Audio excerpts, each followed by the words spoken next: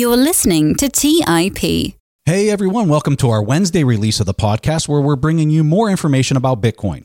What an exciting week for Bitcoin news. We had legendary investor Ray Dalio say, "I believe Bitcoin is one hell of an invention." We also had Elon Musk, the wealthiest person in the world, put only one word in his bio on Twitter, and you guessed it, the word was Bitcoin. He also commented that I'm a supporter of Bitcoin and it's on the verge of broad acceptance. So now that Bitcoin's starting to get a lot of attention, I'm going to have a conversation with a friend who's a money manager and a person who can talk about his perspective of dealing with clients who are trying to buy Bitcoin for the very first time. My guest is Andy Edstrom. He's the author of the book, Why Buy Bitcoin? Investing Today in the Money of Tomorrow. We cover topics like ETFs, what sizing is appropriate for your portfolio, what regulatory hurdles still need to be overcome, and much, much more. So without further delay, here's my interview with Andy Edstrom. You're listening to Bitcoin Fundamentals by the Investors Podcast Network. Now for your host, Preston Pish.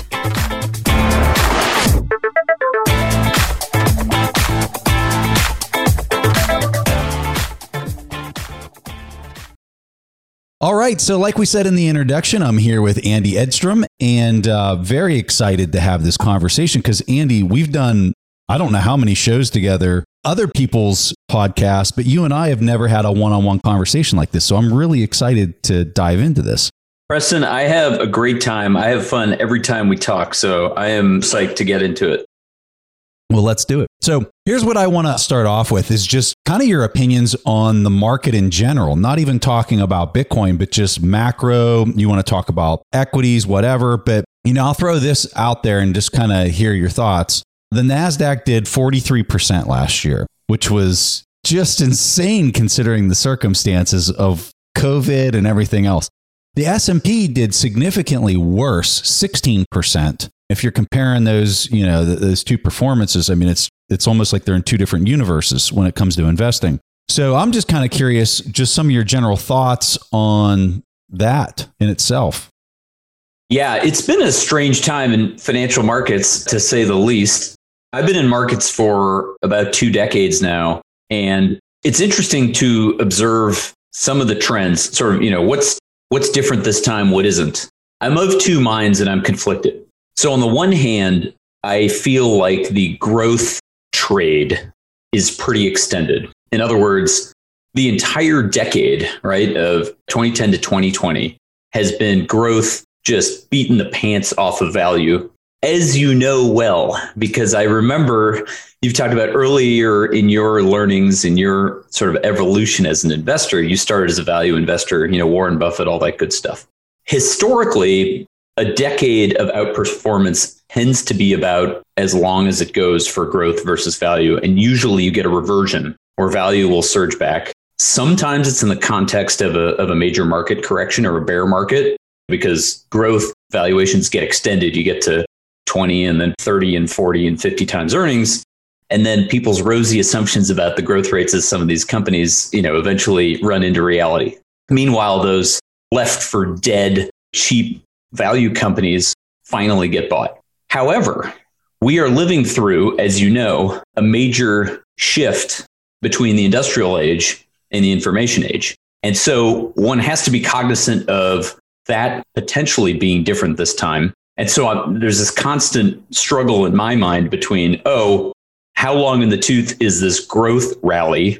And when will we get a reversion to value versus, most of the economic growth is into software and automation and internet-enabled businesses, network-enabled businesses, and entities like Bitcoin. And so, it's a really tough call. I definitely think that valuations are pretty stretched. I think that investors are doing their DCF calculations, like you like to talk about, based on near zero or very long-term interest rates. And so you get to sort of goofy valuations if you're assuming that, the 30-year treasury is going to yield very, very low single digits in perpetuity. And that's where I think we are right now. Makes me nervous.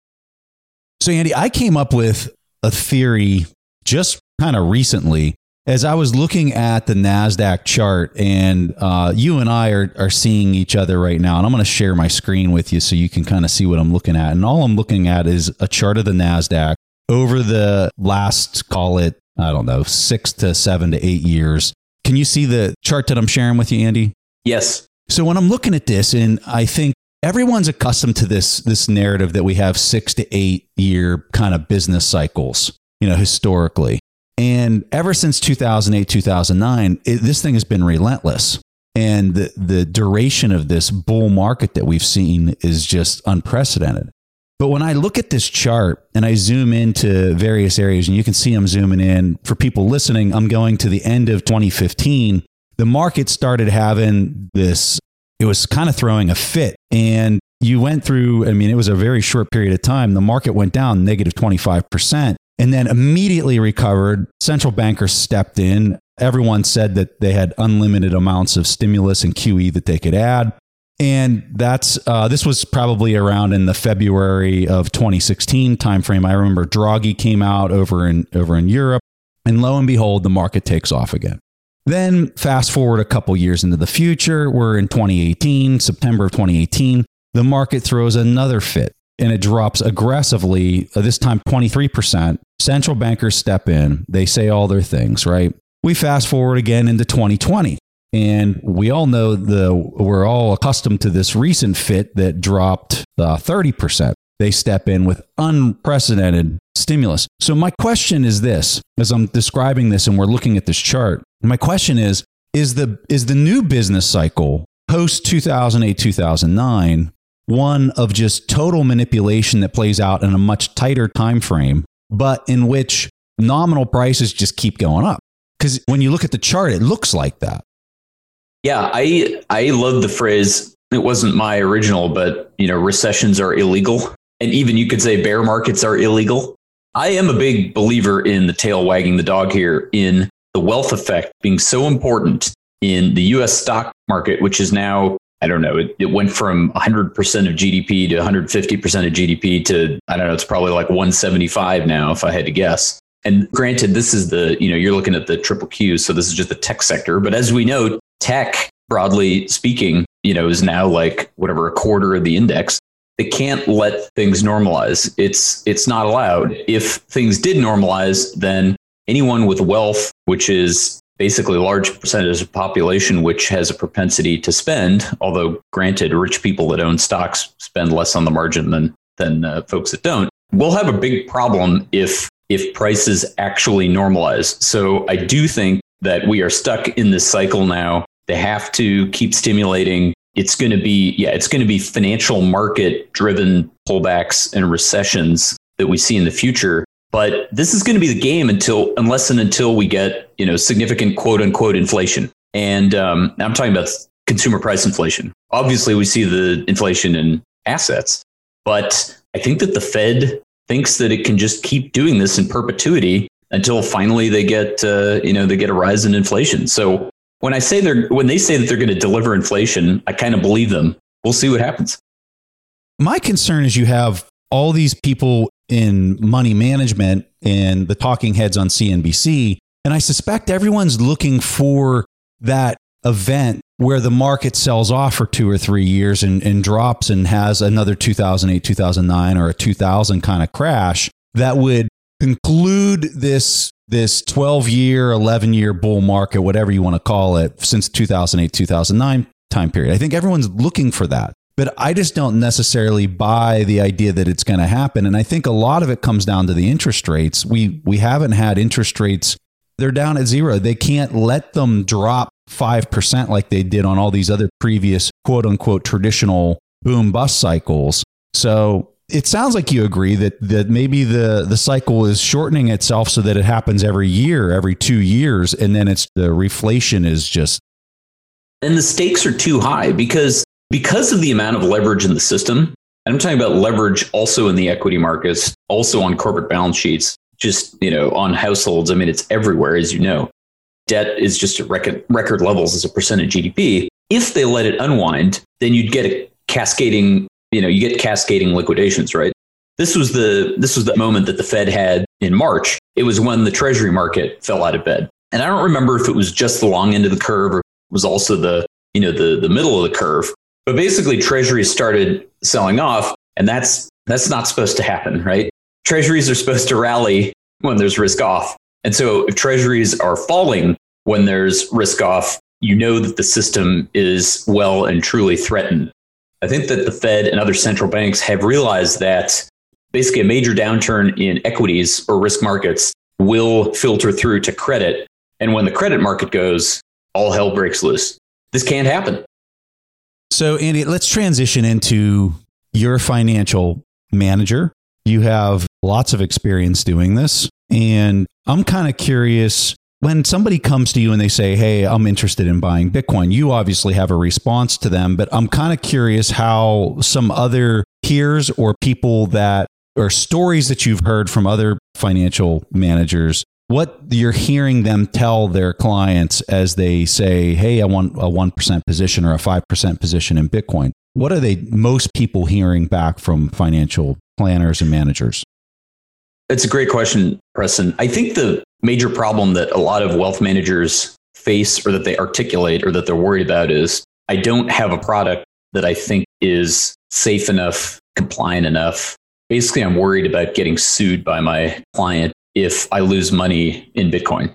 My personal view on that, and I think I'm the exception, is that given what I know about Bitcoin, what the valuation potential is, i.e. the upside potential, as well as potentially the value of the hedge against inflation, given how important it is to a client's portfolio, it's hard for me to see how I wouldn't buy it for them, even with an imperfect product. In other words, it's a business. There's a classic concept in law. It's usually invoked in law, which is like there's legal questions and there's business questions, right? And to me, this is like kind of a business question. It's like, yeah, maybe there isn't a perfect product out there, although there are several products that have come to market and that are growing. Basically there's a whole world of options that are now available that weren't there a few years ago. So there's more, but I would say that's the main thing that people come to me with, that advisors come to me with. They say, look, I can't get it past my compliance department, or I don't have the perfect product, so I'm not willing to take the risk. And so they just push them to an exchange like Kraken and say, hey, do it yourself? Yeah, they prefer not to admit that to me, I guess, but I think that's got to be practically what happens is they probably end up at Coinbase, is my best guess in many cases. Wow. I never even really thought of that challenge for a lot of them from a compliance standpoint.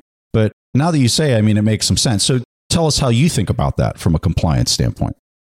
I guess the holy grail, as we know, the holy grail in terms of an investable product for wealth managers, for financial advisors, obviously is an ETF. And that doesn't exist yet. So next best is an SEC qualified custody product, which also does not exist. So short of that, there are various fund structures out there. They all have their own pros and cons and various amounts of hair on them. There's several sort of direct buy options. There's DIM has one. The NYDIG guys have one. Eaglebrook has one. There's several out there. And those come with their own hair as well. Then, of course, there have been hedge fund structures around for a long time, limited partnerships. So we all know there's Grayscale. And that's a trust, and it trades at a premium. And, it's not sort of a normal way financial filer. And so none of these things are perfect. As you know, I'm working with Swan, which is a private client product. None of these things are perfect. But I think as an advisor, you say to yourself, well, I want the sort of clearly SEC qualified silver bullet solution. And we just don't have that yet. And I don't think we'll have that. To me, that happens at 100K Bitcoin, right? So you probably miss a triple, from here if you wait for that. Why wouldn't Grayscale fit into a category that would be considered quote unquote qualified? They're a trust structure. By the way, if you buy it on the secondary, then it does show up on your 1099 form, which is kind of like your normal brokerage form. Although they have a different form if you subscribe at net asset value. And that means you're doing subscription documents and qualifications, and you're, sending wires and stuff. You can't just buy it in the brokerage account. And they are not, sort of SEC qualified as far as I know. As far as I know, basically no asset manager has a literally SEC qualified product, SEC approved product out there. And so that's kind of the downside, as well as obviously the premium to net asset value. I didn't even go through the whole, laundry list. There's, 3IQ has a fund.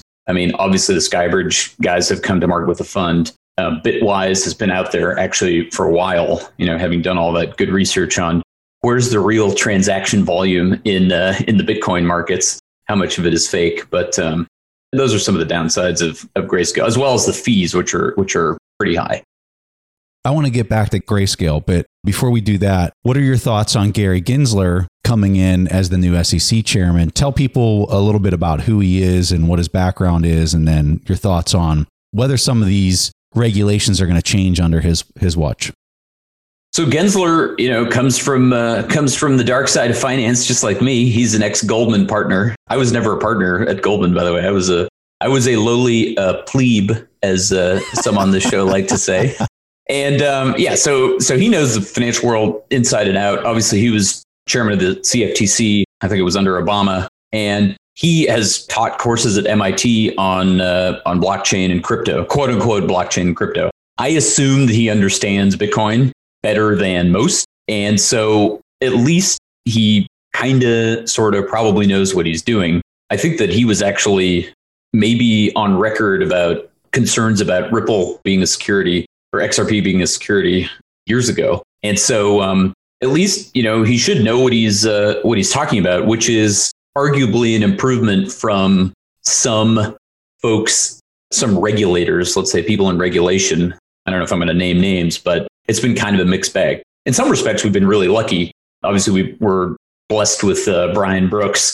So I would say that Gensler is on the net, probably positive, for this industry and for Bitcoin. In the show notes, we'll drop Gary taught at MIT, taught this course that Andy's talking about. It's a 24 lesson course. Each lesson is an hour long, and he goes in depth on how this stuff works. Quite fascinating to be able to get an MIT education on the topic from the SEC incoming chairman. It's pretty neat. So over to the Grayscale. Why is nobody else able to compete with them in this space? It makes no sense to me that they have so much market share and they don't have any competitor. What is causing that? I wish I knew all of the discussions, between the regulators and the various parties that have fund products now. In fairness, Bitwise has made a move. They now have effectively a similar trust structured product that is trading, although theirs is an index product. And obviously it's heavily, skewed to Bitcoin. But of course, it had some holdings in XRP, which they liquidated quickly after the lawsuit came to light from the SEC, which was a good move in retrospect because the price fell further. But they also have a Bitcoin fund, but it's not yet trading on the secondary. And so if you ask me, how come Grayscale was able to bring this product to market and guys like, Bitwise couldn't follow soon with a similar structure on just Bitcoin? I wish I knew the answer about that. I've asked the question so many times and I just cannot find an answer from anybody. Yeah. Here's an idea, Preston, which is because Grayscale, I think, came to market in 2013, maybe, or 14. It was a while ago. I wonder if there was a change in regime in terms of regulator. In other words, if we had the election in 2016, for example, I don't mean to single out Bitwise, but I'm not sure that they were in the market with a product yet. So if you sort of if Grayscale sort of got grandfathered in under the Obama administration, I don't know, I'm just spitballing here. Maybe it got harder to get through the gates after you had the change in administration. It has to be something like that.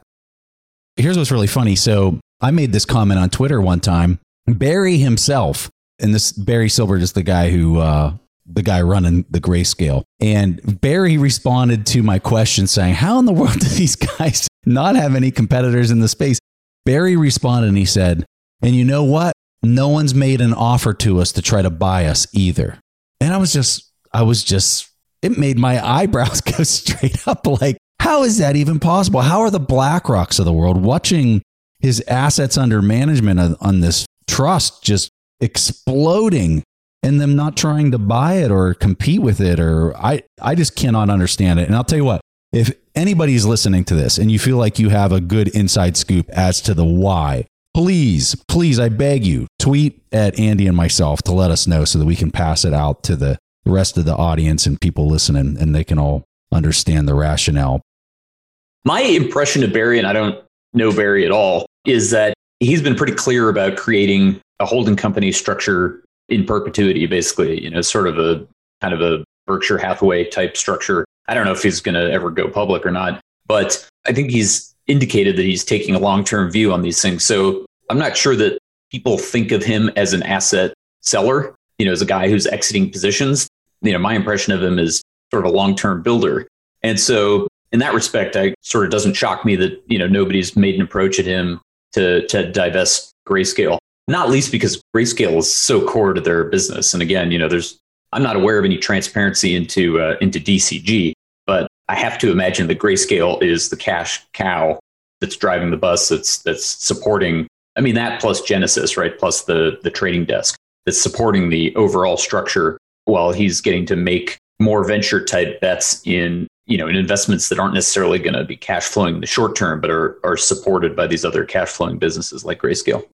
Let's take a quick break and hear from today's sponsors. Today's episode is sponsored by Range Rover Sport.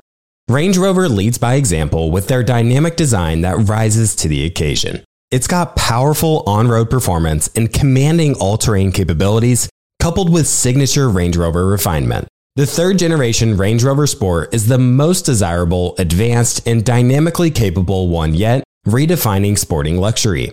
It's got advanced cabin technologies such as active noise cancellation and cabin air purification, offering next-level comfort and refinement. The purposeful cockpit-like driving position sets the tone for a focused interior that promotes exhilarating driver engagement. Award-winning Pivi Pro infotainment is at the heart of the experience and provides intuitive control of the vehicle systems. You can enjoy a dynamic drive and total comfort with optional 22-way adjustable, heated and ventilated electric memory front seats with massage function. Design your Range Rover Sport at LandRoverUSA.com. That's LandRoverUSA.com. Have you ever wondered if there's an AI tool like ChatGPT specifically built for the stock market? A tool that not only aids you in your research and analysis process, but also allows for dynamic discussions? Today, I want to share such a tool with you called Meka. Meka is the AI-powered stock research assistant now enhanced with real-time stock data. Meka does a lot of the heavy lifting of sifting through financial statements and company data and delivers it to you nearly instantaneously, and the best part is that it's 100% free. Try it out today and ask Meka questions like, what is the financial health of Microsoft? How much cash does Copart hold on its balance sheet? What is the return on invested capital of Adobe, or millions of other prompts? Check it out today for free at Meka.com. That's MEYKA.com. The Holy Grail of Investing, the new book by Tony Robbins and co-written by investing legend Christopher Zook, reveals the secrets of alternative investments like private equity, venture capital, energy, real estate, sports franchises, and more. It features exclusive insights from investing titans who collectively manage more than $500 billion, including Robert F. Smith, Vinod Khosla, Michael B. Kim, and many others. In the Holy Grail of Investing, you'll discover how to take advantage of the trillions flowing into private equity by becoming an owner of firms that actually manage the assets and share in the revenue they generate, how to take advantage of the 2 to 3 times higher returns of private credit as an alternative or complement to bonds, how to invest in the energy evolution and ride the wave of trillions in global investments, how investments in private real estate can work as an inflationary hedge and source of tax-efficient income, and how many of the world's greatest investors thrive in both good times and bad. The Holy Grail of Investing by Tony Robbins is available now wherever books are sold. All right, back to the show. So the ticker for what we're talking about here with Grayscale is GBTC. I'm sure most people are familiar with the ticker. And he talked to people who are hearing this who maybe have GBTC in their accounts. Where is it an advantage? Where is it a disadvantage? Talk to us about the ins and outs, the pros, the cons, everything. So as we know, Bitcoin trades 24/7, trades 168 hours a week. So GBTC only trades 40 hours a week because basically trades over the counter on the stock exchange. So that's a disadvantage in terms of your liquidity and availability. Now, on the other hand, if you're a human like me and not an alien, not being able to trade 24/7 may not be such a disadvantage because sometimes people do dumb things when they try to trade around the Bitcoin position, right? I like where you're going with this. That's a double-edged, it's a double-edged sword. when you think about being able to exit a position, if you're talking about your Bitcoin exposure, like, hey, I have to peel some off, or like it really moons really quick and, I got to get some liquidity, et cetera, et cetera. If you want to get cash dollars out of Bitcoin, you got to go through the exchange system, right? At least as a retail guy. I mean, if you're large, you can go over OTC desks, right? Over the counter desks, but similar concept. Getting your dollars out, as we know, with the major exchanges, sometimes they go down. Sometimes they have problems with their banking relationships. When you say they go down, describe what you're talking about. Because some people might think, what do you mean they go down? That's right. I'm talking about literally you can't, sign into your Coinbase account. You literally can't access your money. So you can't trade out of Bitcoin into dollars. And also you can't, wire money out of your Coinbase account into your bank account. But it's down for how long? Half hour or something is what you're talking about. Like internet. Yeah, that's their fair. Servers are down, right? Right, exactly. Their servers are down. I mean, I think the last outage was more than half an hour. I mean, I think it may have been hours, but don't quote me on it. And some exchanges are known for these outages where others aren't. I think that's fair to say. And we're talking about Coinbase. Exactly. Which is kind of shocking considering how long they've been in business that they don't run a tighter ship. Anyway, so that's another, potential disadvantage. And so if you're an investor, you might say, okay, I want to hold the bulk of my Bitcoin in cold storage, which if necessary, I can move to the exchange and liquidate and hopefully wire to my bank account if I have to. But on the off chance that I don't have access, maybe I want to hold some percentage in Bitcoin Trust, in GBTC. That would be an example of a scenario in which you might do that. Another advantage for somebody potentially is they just don't want to deal with an exchange. They don't trust them, or I don't know, they can't figure out the interface. I mean, I have older clients that are not very tech savvy, not very computer savvy. It's just easier for them to hold a security basically in their brokerage account. That'd be another reason to hold it instead. Another reason to hold it, which is maybe not a great reason, is the premium has been pretty persistent historically, although it's been falling lately. There may be opportunities to buy when the premium is quite low and even trade out at a larger premium. You got to be, I don't know, either clever or lucky to get the timing right. There have been periods in history when Bitcoin is traded down, the premium disappears, goes near zero, basically into the single digits. I'm talking about on premium to net asset value, i.e., normally you pay, whatever, $1.20 for $1 worth of Bitcoin if you buy the Bitcoin Trust, GBTC, but at times you only have to pay $1.05, let's say. And when you get the recovery in the Bitcoin price, then often the premium goes higher in GBTC and you get effectively some extra juice on the upside. Again, that's a trade, right? That's not something you want to count on, but there have been times when it's paid off in the future. So long-winded answer to your question, but those are some considerations and sort of reasons why one might want to hold the Bitcoin Trust, maybe in addition to a core Bitcoin portfolio or as a substitute. How about from an IRA standpoint? IRA is a very good perspective. And, I personally have one of these LLC structured self-directed IRAs where I can buy Bitcoin outright, basically with an exchange account, but it's a pain. There's a bunch of steps. You got to do a bunch of paperwork. It costs a lot of money. I mean, relatively speaking, it costs quite a bit of money. And so there's all those reasons not to do that. And yeah, it's simpler. You got IRA money. It's already there. You got your Schwab account, your Interactive Brokers account, your TD Ameritrade account, and you just buy a GBTC, and much, much, much simpler than going through all the brain damage of the self-directed LLC structure that I mentioned. Do you have people that come to you and say, I think that fintech is going to be huge. I think that Bitcoin or something like it is going to just revolutionize the way that banking's working. And I want to have exposure to these companies. I want to own companies that are emerging in this space, but I'm not necessarily interested in owning Bitcoin itself. How do you respond to that person, and what kind of guidance do you give them? The framework that I often see is the picks and shovels analogy, right? Yes. Yeah. The service providers. And part and parcel of that oftentimes is the diversification argument. Like, I don't know if Bitcoin's the winner, so, I want to own the company that's got exposure to all of crypto.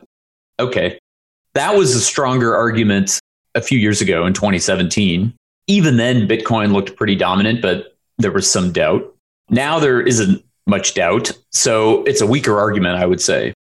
Now, having said that, when I look at the stock price, I look at the chart of Square, it's pretty impressive. It is very impressive. PayPal has done well too.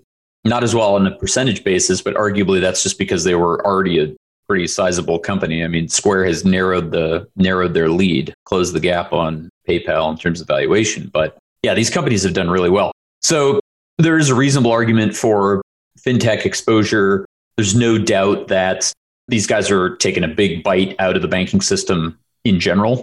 I get that argument. For me, the thesis on even just digital gold is clearer than that in terms of valuation. But I don't begrudge somebody who comes with that perspective and says, and looks at the banking system and says, this thing's a dinosaur, smarter, faster, leaner, software-based companies are going to take a chunk out of it because that's true. That's going to continue. All right. So we had a bunch of questions from Twitter that people wanted to ask you. One of the ones that I liked was, talk to us about how you think the game theory is going to play out from here. Yeah. Are we talking about just in general in terms of adoption and companies and governments and all that stuff? I've said before that I think Bitcoin has already won and we can take the easy path or the hard path. And I think we're on the easy path. I think that it gets broad adoption. Why do you think that it's already won? First, explain that to us. Yeah, I just think it's too hard to kill. I do think that it has reached, as Michael Saylor said, maybe he said it on your pod, it's already reached well over $100 billion in value. And everything that is network native, that is internet native, that has reached that valuation has been dominant. And we're well past that, right? We're almost even an order of magnitude bigger than that with Bitcoin. So that's one thing. Two is just obviously when you delve into the network topology and you understand proof of work and the incentives, I mean, it's sort of hard to imagine that something else is gonna beat it. Because you have so many miners and so many rigs just globally distributed, and that network effect that it's using SHA-256 and all that. That's what you're saying with that? Yes. And then, of course, additionally, just the additional layers being built on top, the exchange infrastructure, Lightning for micropayments, the wallets, the integration with the major fintechs, like we were talking about with Square and PayPal, which was relatively recent. All this stuff. I mean, Bitcoin is so entrenched. Money is a network effect concept. It's a protocol. So all those reasons, I think that that Bitcoin is already the dominant internet native hard money. And as we know, when you dematerialize things, like Saylor says, it'll dominate the world. So it'll be the world's hard money. And then the question is, well, will people want hard money or soft money? And I take the view that they'll want hard money. Or savings. Yeah. And that's a fair point too, which is like, is it money or is it not money today in its current form? Yes, it's a good saving vehicle. It accumulates value over time. Is it good for transactions? No, it's not good for transactions. Does that matter today? No, not at all. Will it ultimately be transactional money? Yes, if it reaches its potential. And in the meantime, it's just a monetary asset similar to gold, although better than gold, as you know, in several key ways. And so, yeah, I don't, in the colloquial definition of medium of exchange across space, as opposed to medium of exchange across time, I would say today, Bitcoin is not good money, but it is an investable asset that is on its way to becoming very good money. And in the meantime, yes, it's a good store of value. I might have lost the thread on the original question. You asked, why is it won already? So now getting to how the game theory plays out, I've actually been sort of surprised at how easy the path has been relatively. Regulatory barriers are falling away. I think people in power in the United States and other Western countries, and frankly, across the globe, realize that the thing can't be killed. And it is real important that the powers that be realize that the thing can't be killed, because then they probably won't even try. And that seems to be the path we're on. So you've already got, obviously, you had adoption by individuals. Then you had family offices. You've had a little bit in wealth management, but not a lot. And then, the corporates showed up. The insurance companies showed up. That surprised me. I didn't expect to see insurance companies show up in 2020. And so who's left? Pensions are left. Governments are left. And each of these categories of asset manager or asset holder or investor has its own set of facts and circumstances and limitations, and they have their own timeline and their own adoption curves. So they're all sort of separate adoption curves piled on top of each other, and they all have their own timelines, but there aren't too many filters left, or there aren't too many new pools of capital where there's literally zero allocation. But then again, we're still super early. Even with the hedge funds, we're kind of early. With the corporates, we're clearly very early. With the insurance companies, we're early. With the pensions, it doesn't seem to have even started. And with governments, we don't know whether it started or not. It wouldn't surprise me if it had. But that's kind of where I see it going. So eventually, I think every entity of any significant size will make an allocation, and the rate at which they do that will be different for each.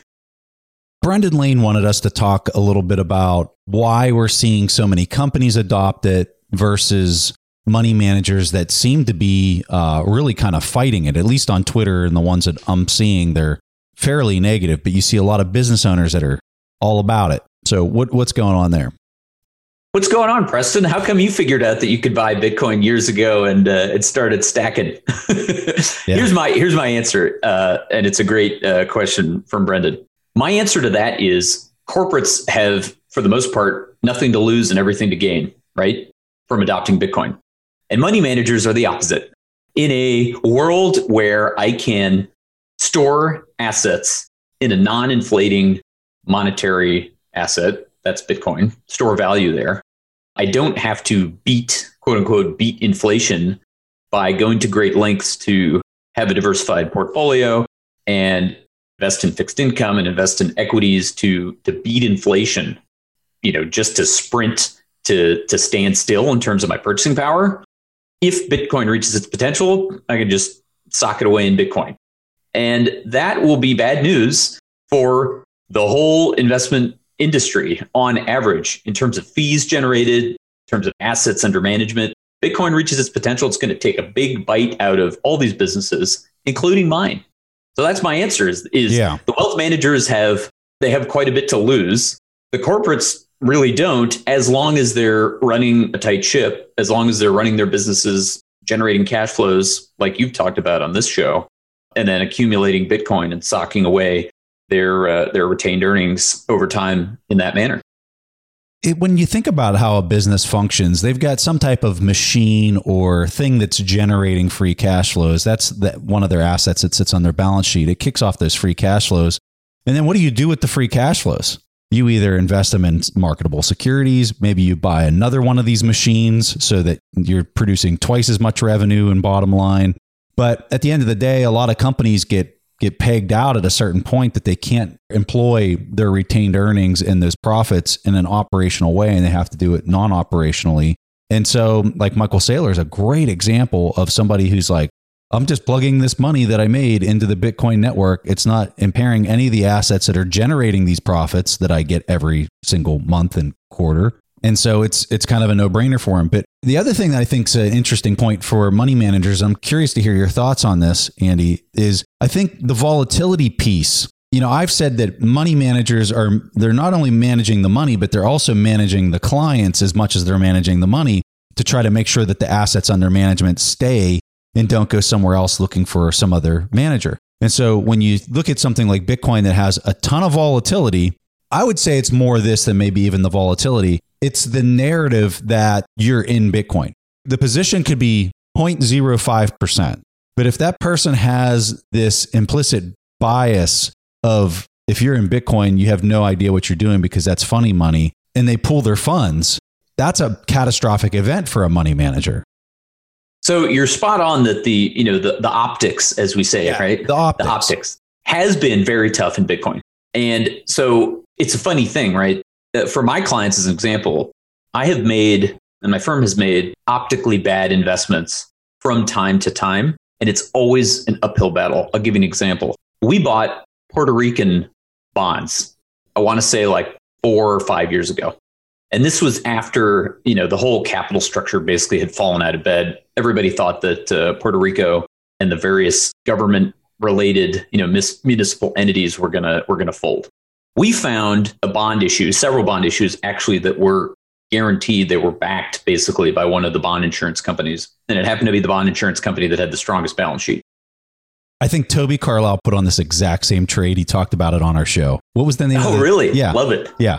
And it was a great trade Yeah. because it was like, my recollection, it was like 5.5 or 6% yield, triple tax exempt, right? Mm-hmm. No local tax, no state tax, no federal tax. So, on a pre-tax basis, that's like buying a bond that's, depending on your tax rate, yielding 8 or 9%. Pretty juicy. So that was a great investment for us. But man, we had some pushback, because the headlines were relentless. Puerto Rico's going down. This thing's insolvent. Government's going to have to step in. Bondholders are going to get torched. All this stuff. So similar dynamic with Bitcoin.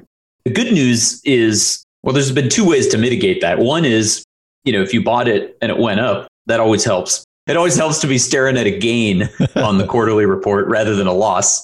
Amazing how that works. And the narrative has shifted, obviously. I mean, it has been a dramatic shift in my estimation between even June of last year, when Bitcoin was still, I don't want to say toxic waste, but let's just say kind of smelly from the perspective of the client. And now that it's been bought and many smart, well-known, regular way finance people and investors have said they're long or bullish, that has changed the narrative significantly. So now in 2021, I do actually think we're in a position where you have to explain not having a position, at least if your client has heard of Bitcoin, which is probably most at this point.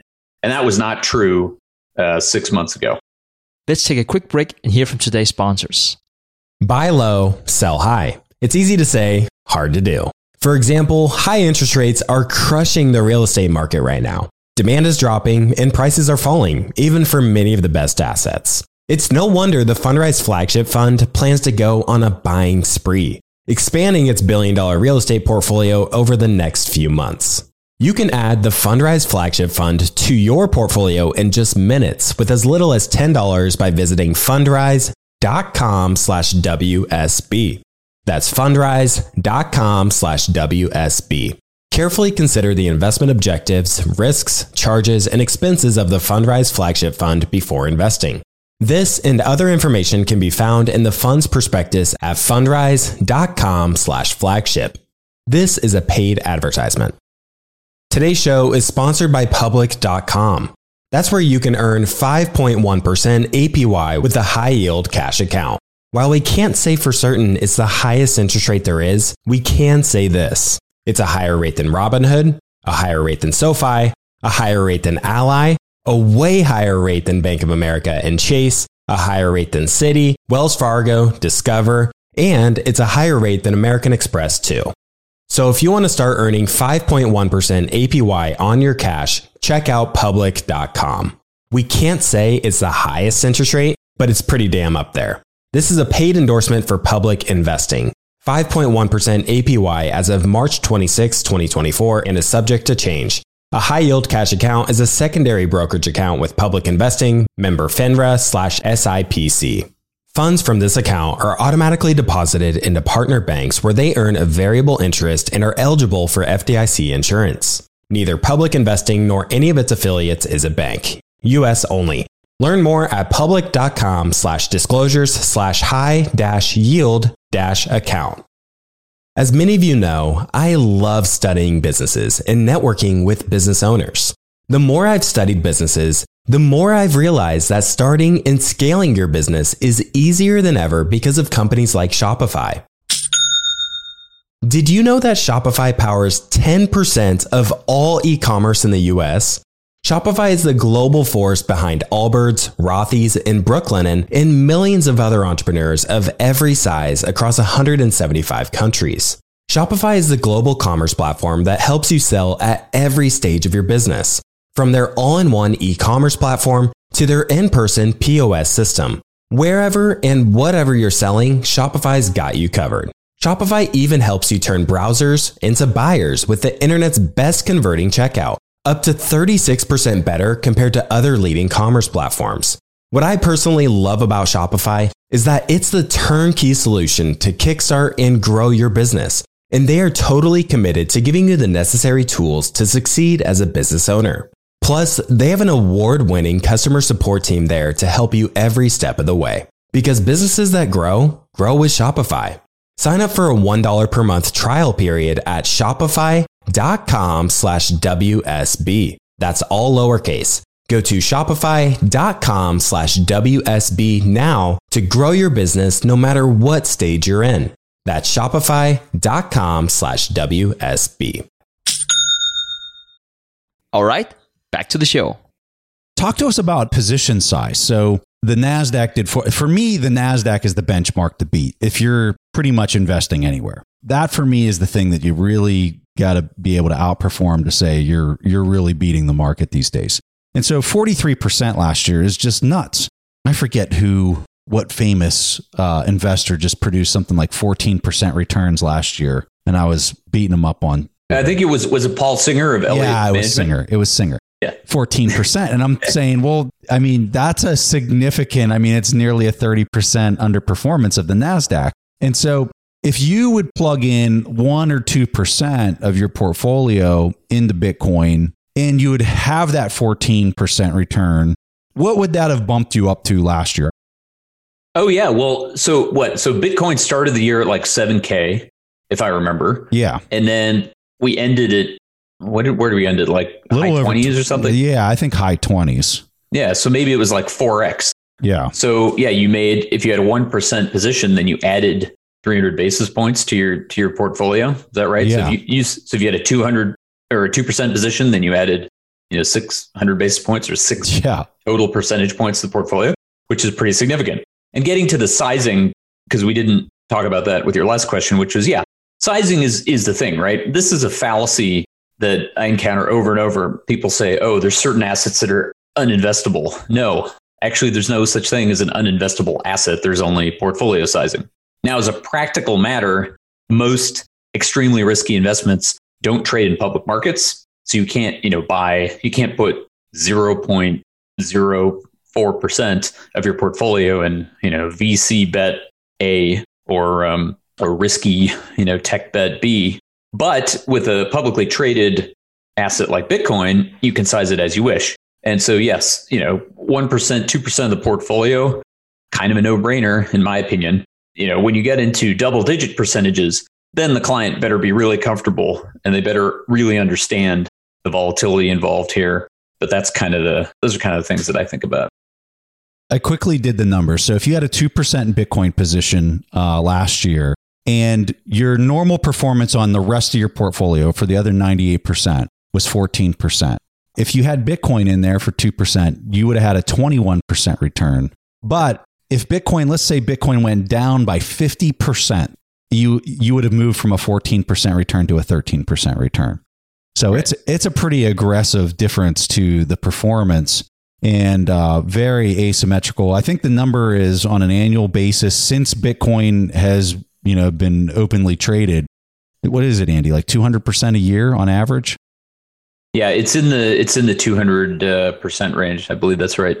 Amazing. I mean, it's unreal. And granted, in all fairness, as we know, the log scale graph is downward sloping over time. So were the percentage gains higher in the earlier years? Yes, they were. So maybe you're averaging whatever 400 or 500% a year in the early years, and so in the more recent years, it's only been 1 to 200%, but that's still pretty good. How do you think about when a person comes to you and says, "How much exposure of this should I have?" I'm sure you're looking at their age and their risk tolerance and those kind of things. But how would you respond, and how would you categorize the type of people that you would respond to? So you might be surprised about the demographics or the age or how close are you to retirement. And here's why. Take the extremes. So when we talk about quote unquote risk in the portfolio, we talk about your normal basket of assets. Generally speaking, you've got your stocks, your equities on one end, and then you've got your low risk bonds, your fixed income on the other end. And there's various other asset classes mixed in, but that's kind of those are the main buckets, as you know. So what does a sizable or significant Bitcoin position mean to a risky client? Well, it means they want to swing for the fences. They want to make that 300% return in a year or more potentially. So they want an allocation. But now you talk about the low risk portfolio, which is very skewed to bonds. And what is the kryptonite for a bond portfolio? Well, that's inflation and higher interest rates. It's inflation that causes the central bank to raise interest rates potentially. And so if you have a bond portfolio and we finally get significant inflation, then your purchasing power, gets torpedoed. And you better hold some hard money assets. I use the term hard money assets for a portfolio. And historically, that's been gold and monetary metals. But as we know, Bitcoin has characteristics that are more favorable even than gold. And so, you better hold Bitcoin basically at either end of the risk spectrum there. And so I can make a pretty strong case that everyone ought to have an allocation. And it tends to be, beyond, say, a couple percentage points in the portfolio, which is effectively a hedge. Then it's more, I'd say, the folks that have a little bit higher risk tolerance and really understand it and really don't care that much about the volatility, which is a smaller subset. It's those guys that go with a larger allocation, where a larger allocation to Bitcoin tends to make sense, in my experience. So what's the number? Let's put it this way: I have a very few clients who are double-digit percentage exposure, but for the vast majority, we're talking 2 to 3% basically. Yeah, but I mean, based on the numbers we were talking earlier, that's going to have a profound impact on your portfolio, even if you have a small percentage of your portfolio in it. It really will have a profound impact if Bitcoin starts to demonetize other risk assets. If we get to that point, right, where people stop viewing Apple as a store of value and buying it for 40 times earnings, and start to think that, actually, maybe I should park it in this other internet native store of value asset. And that is the scenario where actually Bitcoin potentially takes a bite out of the NASDAQ. You were talking about the triple Q a minute ago. Takes a market share bite out of the NASDAQ, accrues to Bitcoin. Will that happen soon? I don't know, but it could happen in a period of years. We'll see. All right. So Andy, anytime we're in a big bull market with Bitcoin, there's a lot of fear, uncertainty, and doubt, otherwise known as FUD. What is some FUD you're hearing right now that you just want to take a jackhammer to? I'll tell you what I want to get past is the Tether FUD. Blow up Tether. Tether, please blow up. Everybody go redeem your tethers. By the way, I've never held Tether myself, not even for a nanosecond have I ever held a single Tether. Let's all redeem our tethers. Let's see if it's really backed, and let's just get this thing behind us. Let's get it over with. I'm so tired of it.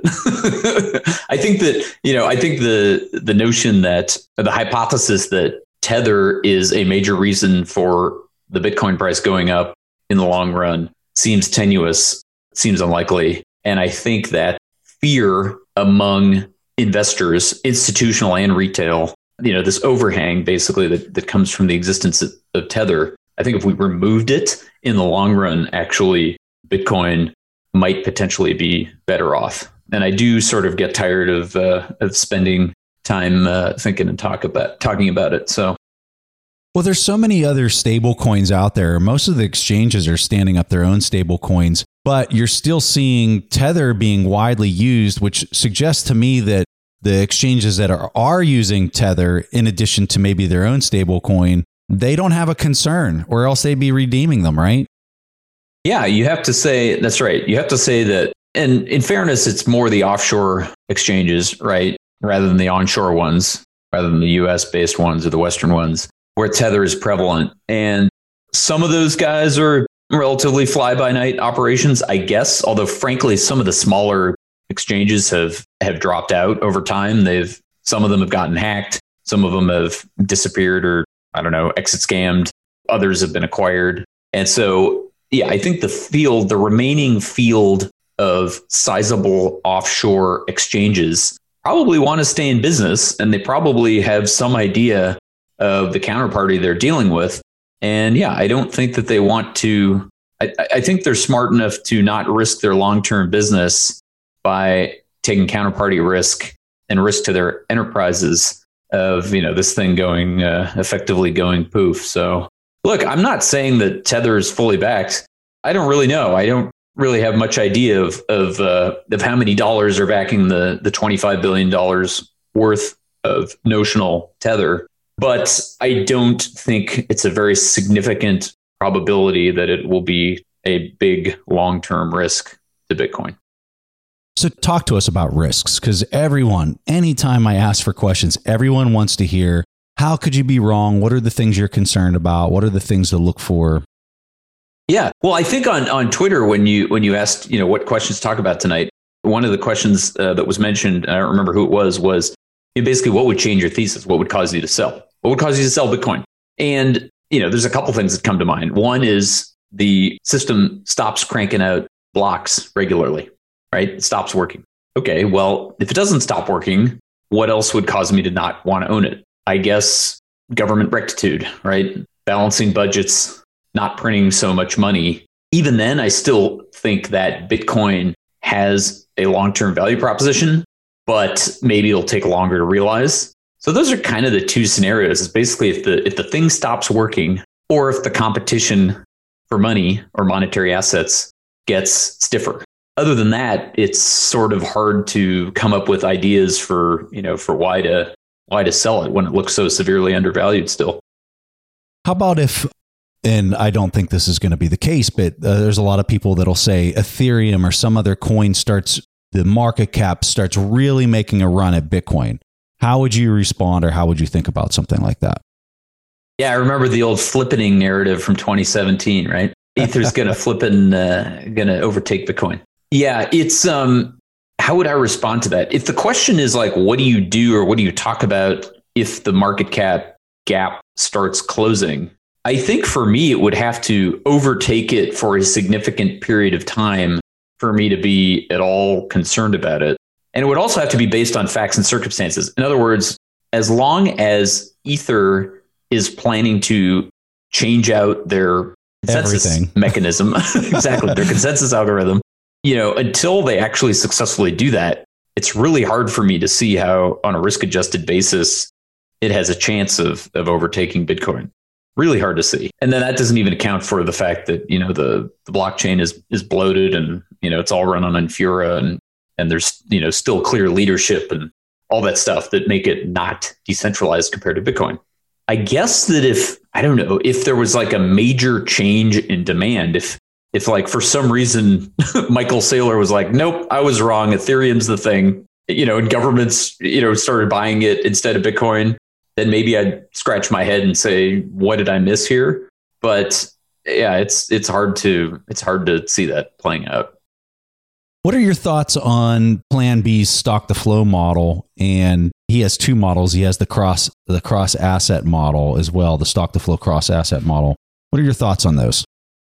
It's been a while since I did my statistics work back in college, and then even since the CFA program. I've seen the arguments about how you don't have true randomness in the variables and in the correlation, and that basically the correlation framework is invalid.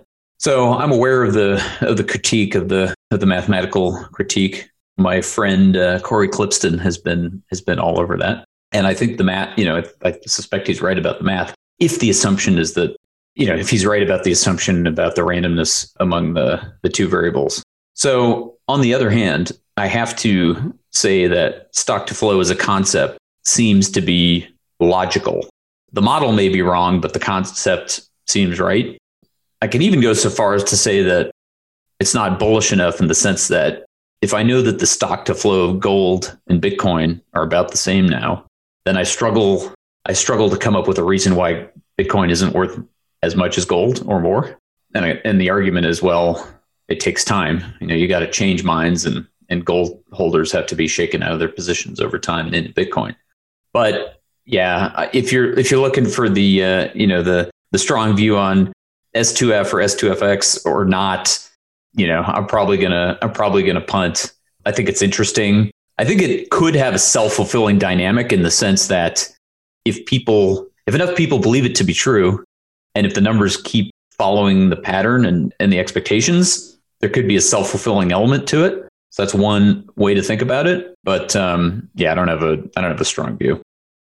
So Andy, Fold is really kind of hitting it hard on Twitter, just with the user community, not with advertising or anything like that. They're offering Bitcoin rewards on any type of transaction. So you're using your fiat money, you get paid your paycheck, you go and spend it with a regular Visa debit card, you go to Target, you go to Walmart, and after the transaction, you're getting Bitcoin rewards. What are your thoughts? Where is this going? Is this just the tip of the iceberg on what's to come? What are your thoughts? You love to see it. Yeah, no, Will and the Fold team. Those guys are great. They have a great product, and it's one of the wedges into Bitcoin adoption. There's all these angles. You can, make it easier to buy Bitcoin outright, such as through Square Cash. You can figure out ways to give people rewards, credit cards or debit cards. And yeah, the idea that Fold had about finding ways to direct traffic at vendors and then get rewarded by the vendors and shovel Bitcoin into the pockets of users is great. I mean, it's a great way to accumulate sort of automatically over time. Also kind of reminds me of I forget, there were a couple of debit cards or credit cards where, I guess it was debit cards where, you buy something and they basically round off and give you sort of free money. But here the free money is the good money. It's not the crappy fiat money. It's Bitcoin. It's the hard money. So I love it. I was listening to an interview with him recently, and he was talking about how when people want to redeem their rewards, these are on-chain transactions whenever he clears their accounts and sends it to whatever wallet they've got. And he was talking about how the fees associated with all those payments that he's got to make when people want to clear out their rewards wallet was getting so high that it was going to force his adoption into Lightning. And I just found that really fascinating to show and demonstrate how vendors like him, companies like him, are going to have to be forced into something like Lightning in order to conduct their transactions. So my question really is around Lightning. Where do you see other areas where the incentive structure is going to be in place for them to adopt it? I mean, the clear case is just smaller payments. It's micropayments. And that's been on people's minds, I think, for years now. I would like to see, and I do think there's a good chance that we'll see a whole dynamic where anyone creating content, whether it's podcasts, whether it's articles, whether it's, videos, whatever, TikTok type of stuff, will be able to get paid, be able to get tipped via Lightning. Wow. And where it just becomes normal, basically. If you're a content creator on the internet, you have your Lightning wallet, you have your Lightning setup, you can accept payment in that regard. And the pools, the liquidity providers that are basically greasing the rails and balancing the channels in Lightning in the overall system are going to make that potentially possible. And I like the angle you described for Will and Fold and him sort of quote unquote getting sort of forced onto the second layer. That's all good. That's all good for Bitcoin. It's indicative of high demand on the base layer. And that's a healthy thing. That's a healthy proposition. It indicates that the base layer is in rude health when there's so much demand that basically lower value transactions get pushed up onto the second layer. I want to talk about the TikTok comment real fast because people are going to laugh. I have no clue how TikTok works. I just know that there's these young kids. They're taking like videos and stuff of themselves, and then they're making money through doing this. Like they get tipped, like you said. Do you know how it works, Andy? Or are we just too... Oh no, I'm just, I don't have a TikTok account. My only access to TikTok is people on Twitter, obviously sometimes, forward their TikTok videos. But do they get paid? Do you know? I don't honestly know. I do. I have read about in parts of Asia. You ought to know, weren't you, I was thinking of, Korea, because Korea has been so smartphone savvy for so many years. Yeah. And they've had high bandwidth for a long time. Weren't you stationed there? I lived in Korea for 2 years. Yeah. So I had heard that, performers in Korea were actually getting paid in real time. And I don't know via what app. I'm not aware that it was via Lightning or anything crypto based, but I had heard that was the thing already in Korea, but don't quote me on it.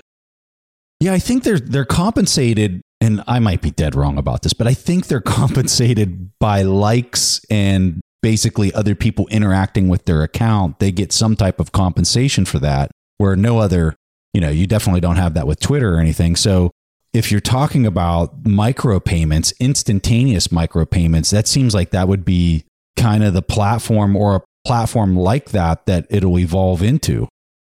Totally. I mean, why can't you have streaming money? We have streaming voice and streaming video. Why can't we send very small payments, in real time? I mean, it doesn't seem like there's a technical limit to this. And I'm optimistic that Lightning will be the thing that actually brings it to the masses. We'll see. This is totally crazy.